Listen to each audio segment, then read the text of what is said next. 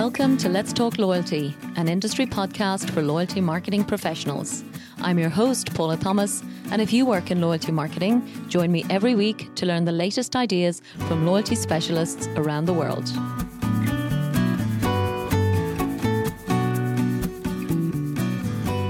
This episode is brought to you by Collinson, worldwide leaders in loyalty, creating and orchestrating loyalty initiatives and programs for some of the world's biggest brands in travel, retail, and financial services. Doing it globally for over 30 years. Want to know more? Go to collinsongroup.com. Hello and welcome to today's episode of Let's Talk Loyalty, with a focus on some of the most interesting ideas, innovations and insights coming from the Asia-Pacific region. My guest today is Dan Cantorna, whose background includes over 15 years in loyalty marketing, automation, integration, business intelligence, and advanced analytics for global enterprise organizations. Dan is now the Vice President of Data, Insights and Technology with Collinson's Asia-Pacific team based in Hong Kong. In today's discussion, Dan showcases some of the fascinating insights and loyalty innovations emerging from both China and the Asia-Pacific region as a whole. A market he described as a crystal ball to give us loyalty marketeers an insight on consumers' increasing expectations as our world becomes more and more digital. Dan also shares some of Collinson's latest projects, reimagining loyalty programs for brands like Mandarin Oriental Hotels, specifically for the Chinese market. So, Dan Cantorna, welcome to Let's Talk Loyalty. Hello, thanks for having me. Great. Are you joining me today from Hong Kong? I am not in Hong Kong today, but I am usually based in Hong Kong. Today I'm in London. I'm on a business trip.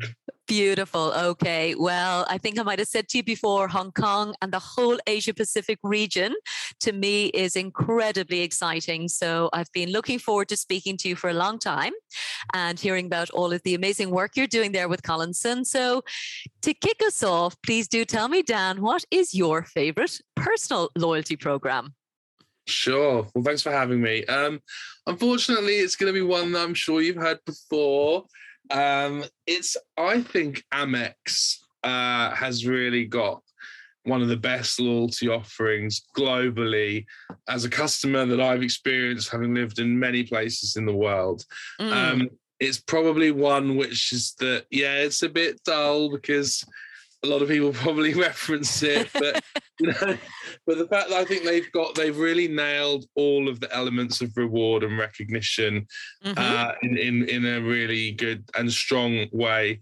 You've got entry to lounges, you can convert those points to an air miles of your choice, so you're not locked into any one particular airline. You get discounts on dining, you get discounts on experiences, you get status. I've been at events in the US where there's an Amex lounge or an Amex stand and you can get special privileged access to go and, do work at a conference where, you just have to flash your Amex card to get in. And it's just one of those programs where it continuously surprises me the value that you gain back from the program beyond the boundaries of what you think it is. Yes. So for me, that's why I think it's great. Obviously, there are loads of other ones in Asia which I think do individual things very well. But in terms of one with global reach, breadth, depth, and scale, I think it's Amex for me. So that's a great example to kick us off. So you clearly know a lot about loyalty, Dan. Tell us all about your, I suppose, career in the industry so far. Yeah. So I'm currently Vice President for Data Insights and Technology with Collinson in Asia Pacific. And Collinson is a global leader in loyalty benefits and travel experiences. We provide services, products, and capabilities across three main sets. So we've got loyalty customer experience, which is all about building the experience and the dialogue and the communication with the customer. We've then got loyalty commerce, which is the way that people interact and use their points through earn and burn. Yeah. And then we also are probably one of the biggest global provider of loyalty travel benefits, and that ranges across a number of different areas where we support over 1,400 financial services institutions with things like access to lounge, flight delay, and various loyalty benefits that they can they support to their customers. So that's where I am now.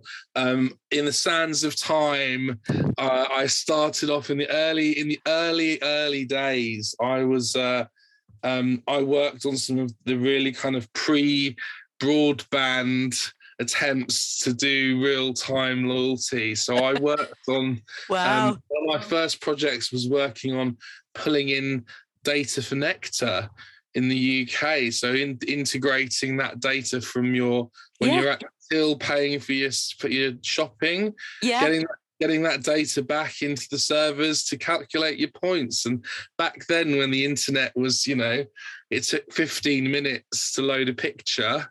That was a tall order. That's so funny.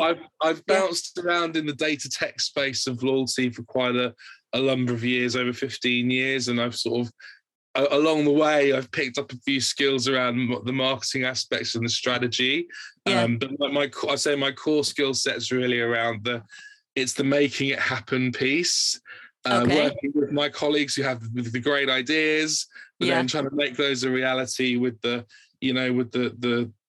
simple tools that we have, the chisels and the clay tablets that have then got to turn that into exciting experiences. Wow. Okay. Sounds like you've a real lifelong passion for loyalty. Yeah, absolutely. I think it's a really interesting space. I mean, from a data perspective, as a data professional, loyalty is amazing. It's one of the best ways to really truly understand the needs and the wants of your customer, and to try to be able to target, personalize, and address those. So for me, sort of seeing the evolution of that over the last 5 years, I'd say we've gone into sort of accelerated overdrive, where now we're trying to, we're trying to predict people's emotions, and that's amazing. From just from what you buy and what you spend your money on, we can tell what kind of emotional state you're in. That's that's a phenomenal amount of progress from 2 for 1 or 3 for 2 back in the old days. That's amazing. Yeah, absolutely. Brilliant. Wow. So data, definitely, Dan. I mean, it's obviously something that as an industry we obsess over, and rightly so. I think it's the fundamental reason that most of us can justify, I suppose, the investment in loyalty at the very beginning, at the outset. And with that explosion, I suppose, of data, what kind of demands or inquiries or interests are you finding coming through? And I think I'm particularly interested in your perspective from Asia Pacific, Dan, because, I do think that, certain countries there are so far ahead of us in terms of what their capabilities are. So you probably have amazing insights of things that are happening there that the rest of us haven't seen yet. Sure. I mean, let's start with China. So, China is the most digital native economy experience, like place you can go. People are so heavily integrated into their digital into their day-to-day lives, and so they have very, very high expectations of brands. And they don't want to interact with a company, they want to interact with a brand like it's the same way they interact with their friend. They want to be able to have that element of dialogue, community, understanding, and to get to that kind of depth of relationship with a person as a company, you really need to know a lot about them. You really need to be picking up on signals. So, personalization is absolutely critical. And if you can't get your data in order, you haven't got a hope in getting that right. And what we've seen is the pandemic has definitely created like an accelerated wave everywhere else around the world, driving this forward in the same direction, where that consumer expectation is no longer, I don't want to interact with a brand. People do business with people, and they want the brand to feel like a person. So when I talk to you, I want it to feel authentic, like a human interaction. Yeah. And you must know, when you contact, say, customer service, and you're getting that robot that's like, please say what you would like, and then gets it wrong 4 times. That's incredibly frustrating. So where we're starting to build, and that will lead into my second theme, which is AI, where you're trying to add things like AI into your workflow and into your loyalty programs. You've got to get it right. And you've got to get it right by understanding what your customer wants. So these 2 things go hand in hand. So those are kind of the first 2. So once you first of all need to have sufficient data to know your customer well enough to be able to personalize rewards, recognitions, and the dialogue you have with them at every step, every touch. That's foundational. From there, you then want to add AI through the customer journey. So when you're building that dialogue, you can't have humans picking content for this anymore. You need to have the scale to be able to deliver this to so many different individuals that you really do need to have AI baked into your customer journey. But you've got to get that right. Having a robot that can pick from 10 answers or from 10 solutions is not the solution. It's not really solving our problem. It's just automating something which people already find irritating. So it's getting AI right again is having the right strategy around that.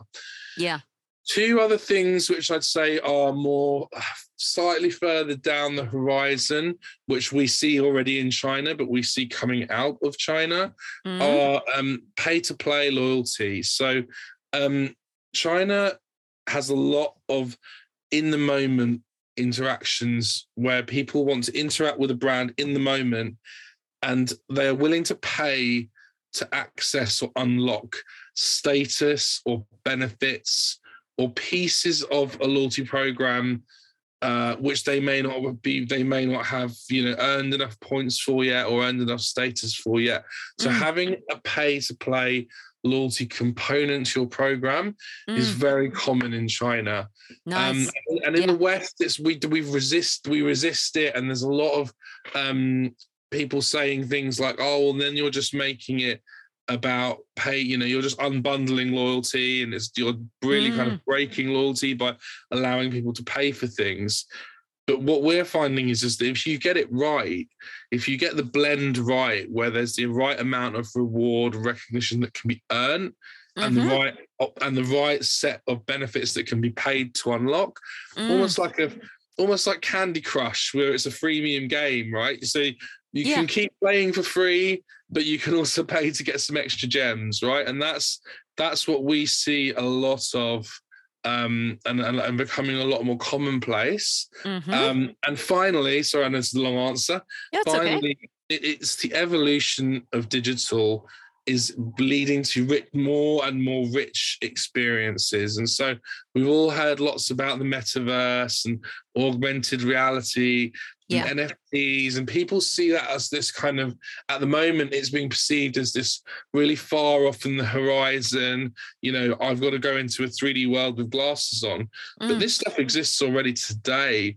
Metaverse interactions where, I can have a character that can go into a virtual store and shop around and talk to a virtual assistant about what I want to buy. These things are real and exist already, and they don't need any special technology. They're just a phone. So taking the experience beyond just, here's a picture, or here's a piece of text, video content, KOLs. It's adding layers and layers and layers and depth to the digital experience for the consumer, that we see is becoming more complex month by month, year by year. It's utterly fascinating, Dan. And I suppose my first question on all of that extraordinary opportunity for brands is that, I suppose dependent on having, the infrastructure of a WeChat, for example, like the super apps that can support, extraordinary experiences like that? Like, do you think it's unique to China right now? Or do you see other markets in APAC or even elsewhere around the world starting to actively, engage with these kind of concepts? Yes, so absolutely, China has a huge head start in so much as they have the super app, which is WeChat, which allows you to do all of that stuff through one single pane of glass. They absolutely have that as a head start. In other parts of the world, in other parts of APAC, we're seeing pieces of it coming together. So a very common scenario which we're seeing now with loyalty is WhatsApp kind of concierging, some simple WhatsApp e-commerce type experiences. Similarly with Instagram, and then in some parts of Asia, Line. We also see the banking apps and financial services are trying to become super apps, but for a specialized purpose. So through your banking app, you can now go shopping with discounts. You can tap into partners. You can earn through you can bind your favorite, frequent flyer program to your banking app, and those can partner collaborate. So those kinds of things are coming together in a slightly more sophisticated way than, historically you just had the co-branded credit card. Now you've actually got kind of co-branded interfaces through your app. Super, super. And I've talked a lot about WhatsApp on this show, Dan. It's definitely the one that I suppose as a consumer most excited about. And I've seen just a lot coming out from Meta, who obviously own WhatsApp, just in the last even 3 or 4 weeks, Dan. I don't know if you've seen it yourself, but, there is an appetite, I think, at the platform level to support loyalty practitioners, I think, like us, who want to be creative and want to have these levels of innovation. So I think it's going to be a super exciting time. And what I really also wanted to ask you, Dan, in that, in fact, there's lots of things that you mentioned that I'm super curious about, but the one that you mentioned about pay to play, that almost sounds, and just correct me if I'm wrong, it sounds almost like a hybrid between our traditional free programs and a full subscription for all benefits. Almost like, people can opt into a selection of, as you said, unbundled loyalty benefits just in a moment if they're feeling impatient or, they need to top up. Is that what you're saying? Absolutely, yes. So let me give you a good scenario. So in the context, say, of a hotel, I might have already within the loyalty program, I may have enough status that I can access a free night. But when I arrive at the hotel, I may want to pay down to also upgrade that to a superior room. And that may be with the tier up from where I'm at, but I can say, look, here, I'll put down a certain amount of money, combining that with my reward or with my existing status to get me to that next level up. Or it could be that you want to unlock, say for example, I just want to unlock access to a lounge at an airport because I'm about to travel, and that's not part of I don't have that within my tier, but I'm just going to pay for instant access. That's one of the benefits in the next tier up, but I'll pay to access that one benefit just here and now in the moment. Yeah, lovely. Yeah. And as you said, data underpins all of it. And what I do like is when a brand does know what to offer me, in terms of something that I might want to avail of. So even if it is on a paid basis, I think that's a really nice idea that I haven't really thought about before. Yeah. And I think it's a tricky one because we often think about the complexity of the program. If you start allowing people to pay for individual elements and individual benefits, it starts to make the program complex. Of course it does. Yes, it does. But it's where the consumer demand is going. It's the ability that I want it and I want it now. Yeah. And, if you can fulfill that need, there's a huge amount of value that you can gain from that. Yeah, and you're absolutely right, Dan. I suppose, it is a fine balance between keeping the program simple enough to get people engaged and educate themselves along that journey, at the same time allowing us very complex solutions for them, because again, we're all getting very demanding as consumers. But I suppose if we have the underlying data in place, it's possible to plan for. But I still find that a lot of companies struggle with the complexity of capturing and optimizing their data, Dan. What's your experience working, I suppose, again, different regions around the world, but predominantly in APAC? Do you think people have their house in order in terms of their data set? Sadly, no. I was hoping they would. we regularly run some research with a large number of loyalty leaders across the region. So we talk to loyalty leaders in Hong Kong, Singapore, and Australia. Okay. And we ask questions, these exact questions. So we ask 1,000 brands, what's the most important thing, or talk to us about what you're trying to do with loyalty. And they're saying, well, we would like to use data to identify our loyal customers. So say 300 out of 1,000 want to do that. And we say, all right, great. So you guys are really on the money. You're trying to identify your loyal customers. Yeah. How many of you guys have considered that once you've identified those customers, you then need data to know what to reward them with? And only a third of those people have considered that. Wow. And then we asked the question, how many of those, so now we're down to say 100 companies out of 1,000. Yeah. How many of you guys have considered that maybe you have underlying data gaps to identify the customers in the first place? And it turns out that only about 8% of businesses have thought through the whole concept of identifying loyal customers requires uncovering the data gaps we have in our collection methodology. So very few brands, while many brands have identified the mega problem, the big problem, very few have kind of got the strategy that will lead to the results that they're trying to obtain. So that's often where we find ourselves stepping in as Collinson to advise, and that's usually one of the first conversations we have with our clients, is to say, where are you at with your data story? Yeah. What's your strategy? What are you collecting? What are you doing with it? And often we very quickly identify that the opportunity to personalize is very limited because you are not collecting the right things about your customer. And would the aptitude be there? I mean, it sounds like, as you said, a lot of people, first of all, understand, okay, yes, it's an opportunity if we want to personalize, but is it coming, would you say, at the C-suite level where there is maybe a bigger vision of the potential for personalization? Or would you say it's coming from the likes of us as loyalty practitioners?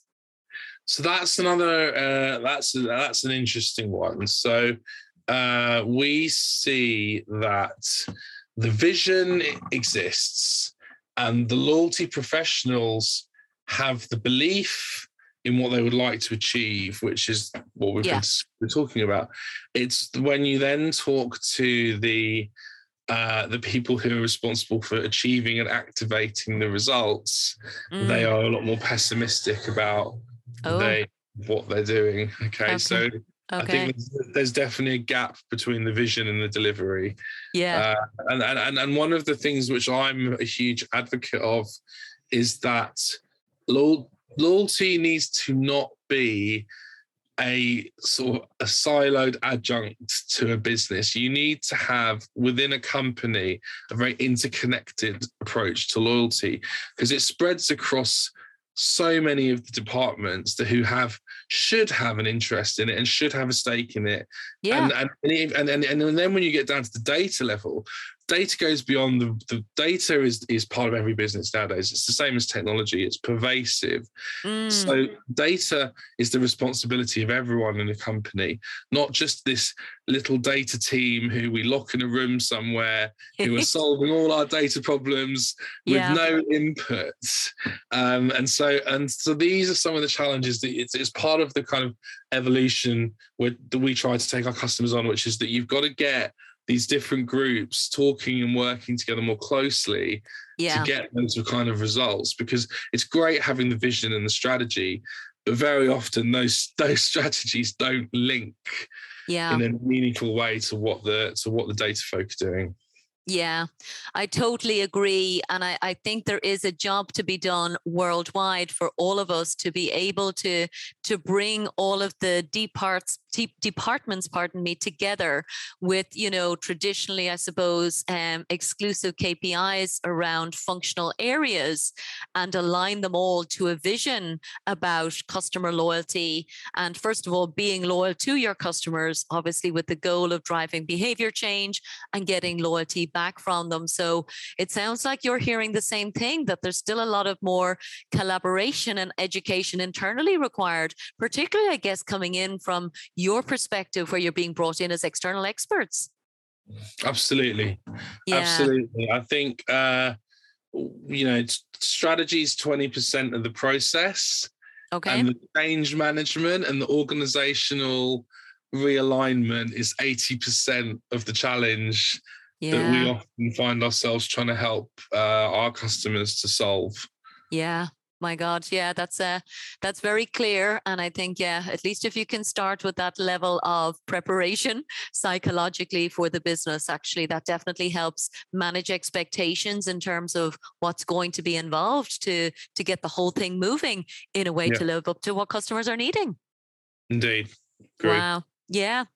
And then I suppose with, almost a continuation, Dan, of that, but, the fact that we do all have our own KPIs, there also has to, of course, be, KPIs around the investment for the loyalty program itself. So how do you manage to get people aligned to, I suppose, understanding what their core KPIs might be for building a program? So I think they vary by industry in terms of what you're trying to measure, but inevitably in this, undoubtedly, you're trying to drive up value for the business. So it's about finding the right track and the right measure that's going to show that. So that could be, if you're in a hotel, that could be the number of room stays, the number of, the average spend per stay. If you're in an airline, that's, it's the number of bookings per period of time. When that's the, financial services, it's the overall value of that customer has with the brand. I mean, generally speaking, we are always driving towards some kind of measure of customer score, customer value back to the brand, and how we track that is growing as a result of being part of the loyalty program. And invariably, we're able to prove that through whichever measure that we land on. I'm quite a fan of just having a core high score, like a loyalty score, where you can just say, this is the numeric number of interactions I've had with that customer. Okay. And you can correlate that to spend. So if I've touched that customer and talked to that customer 3 times and they've spent this much, then I can say, the amount of interactions I had with that customer translated it into X value. Yeah. Absolutely. And I like the simplicity of that approach, Dan, because, I do hear a lot of people talking about so many measures. And, I do like myself, I suppose, to understand, just, I suppose, an emotional intention of the program. So, just at a cultural level, like why are we starting on this journey?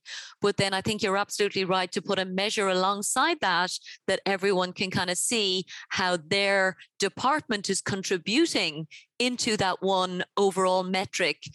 Something like an NPS score, for example, in my mind, that feels like it's something everybody can kind of share as an objective to build over the long term. Because let's be honest, loyalty is not a short-term business. I think we all think once the program's launched, we've got the job done, but I think it's only starting at that point, huh?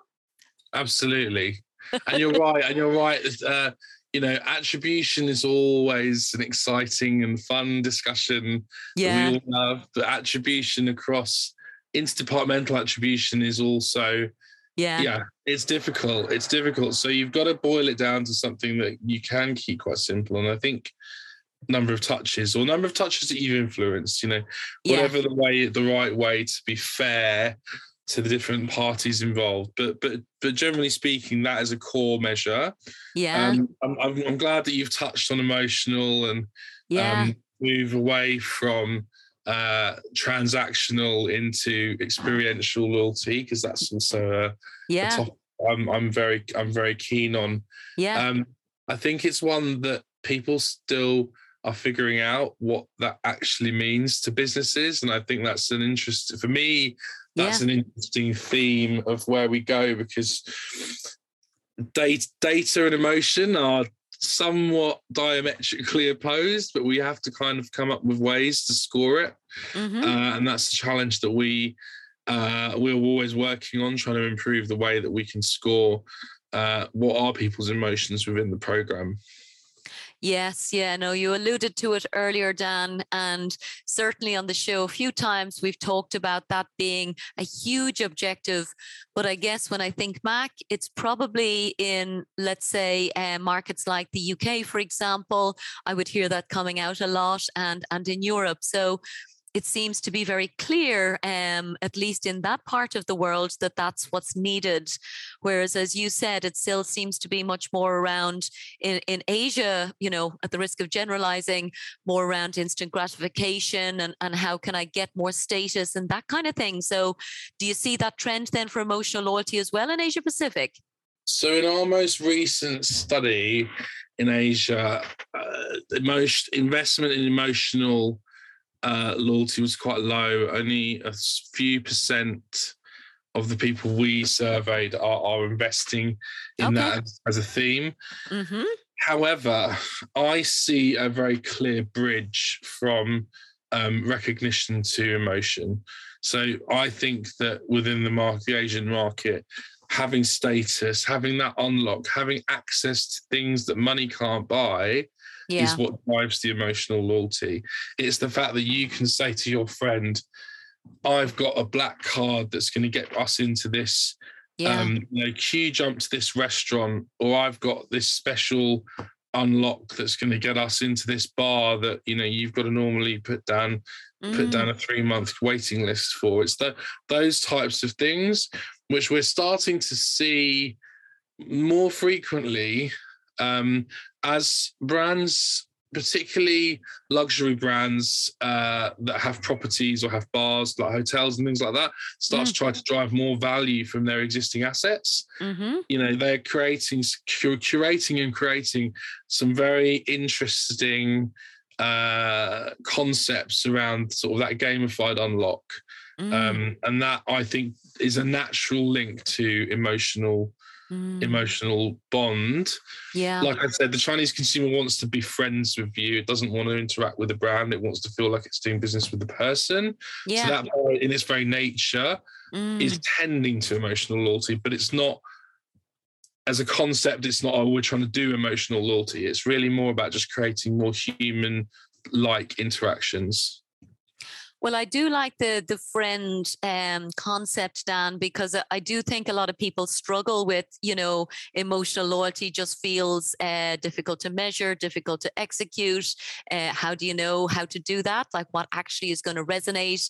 It's more than, partnering with a charity or things that we might have done, quite simplistically in the past. So I do think, thinking of your customer or your member as a friend must change, the shift in terms of how you execute, and even, I guess, back to, capturing data, the big topic we've talked about already quite a lot, but it must change how even you do that and then how you use it, because I do agree, the status for big brands, the opportunities are just extraordinary. And I know you've started doing some work yourselves as Collinson in China as well, Dan. So I'd love to hear a bit about that, because I love innovation. Of course. So we've been working at Collinson. We've been working with a few brands, trying to take them into the China market. One of our most recent ones was we've been working very closely with the hotel brand Mandarin Oriental. Oh, nice. Yeah. And so, as I said, loyalty outside of China and loyalty inside China work very, very differently in some regards, because you've got different channels, different methods of access, but it's really all about WeChat going into China. So we've helped them to build their first kind of integrated mechanisms for taking that dialogue into the China market and starting to build out those kind of in the moment experiences. And so where we want to go with this is that, as you interact with that hotel, you're hearing more about what's available, and you're getting that kind of experiential dialogue with the consumer. But then as they arrive on the hotel, they can have a digital experience with almost like a virtual concierge, because you can scan a QR code and then go on like an in the moment journey where it'll talk you through what's available to you, and then at various moments during your stay, it's going to say, oh, hey, look, maybe now it's time to have a drink on us, or, have some money off for your meal tonight, because, we love you. It's things like that. It's things like building out these kind of on property in the moment experiences. So we're really excited to be working with them and to be helping them to advance and digitize Loyalty 4.0 their journey. Wow, Loyalty 4.0. Well, certainly I would say, Dan, that does sound super exciting. And if there's an opportunity, and if Mandarin Oriental want to come on, obviously once they've had some learnings from that, they want to share that with our audience, we would love to have them. So super exciting. So I think we've touched on loads, Dan. I was particularly just interested, I suppose, as a final point on, where you get all of your insights from, Dan, because it's great to have 15 years, especially pre-broadband. I think that's hilarious. You're dating yourself now, I suppose, with all of that. But just in terms of, I know you've got clients across, financial services and super strong in travel and hospitality. But where do you go to then for loyalty insights, I suppose? Because again, this audience loves to learn from you and from what you think. So just any final thoughts you have on that would be very useful. I think we're very lucky at Collinson, because not only do we do loyalty for our customers, but we own and operate our own very significantly large loyalty program, which is Priority Pass. That's, we get to learn internally and externally, both as a supplier and a customer. In terms of sources, for me, the most common place I've come across things, obviously, is LinkedIn. There are hundreds of blogs I read, probably far too boring to list out here on today's call. Okay. I love to participate in events. In Hong Kong in particular, there's not been that many in the last year, but we participate in FinTech Week, in MarTech Week, in Tech Week. Wow. So for me, I'm doing all the geeky ones. But really any means necessary. So I think in-person interactions, you always pick up small interesting pieces, like then obviously the constant search for content online. We're awash with information these days, and then conversations like this are great. It's good to share, and I think as loyalty professionals, I really appreciate the opportunity to come and wax lyrical about my experience, and hopefully someone will learn something from what I've said today. Well, honestly, it's a joy for me to have these conversations, Dan. So I've really enjoyed our conversations today. As I said, there's 100 different directions we could have taken it. I'm assuming you're happy then if LinkedIn is somewhere you like to spend time, which clearly I do as well. Are you happy for people to reach out if we link, for example, to your profile, if they want to talk Absolutely. about any of these topics? Yeah. 100%. Let's talk loyalty anytime. Yeah. Well said. Totally on brand. Great. I love it. Okay. On that note, I will say Dan Cantorna, Vice President of Data, Insight and Technology for Asia Pacific at Collinson. Thank you so much from Let's Talk Loyalty. Thank you so much. This show is sponsored by The Wise Marketeer, the world's most popular source of loyalty marketing news, insights, and research. The Wise Marketeer also offers loyalty marketing training through its Loyalty Academy, which has already certified over 245 executives in 27 countries as certified loyalty marketing professionals. For more information, check out thewisemarketeer.com and loyaltyacademy.org.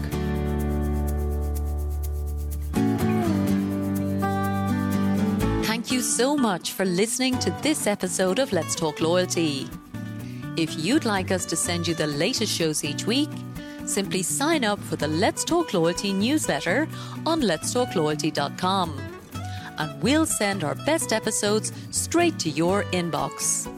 And don't forget that you can follow Let's Talk Loyalty on any of your favorite podcast platforms. And of course, we'd love for you to share your feedback and reviews. Thanks again for supporting the show.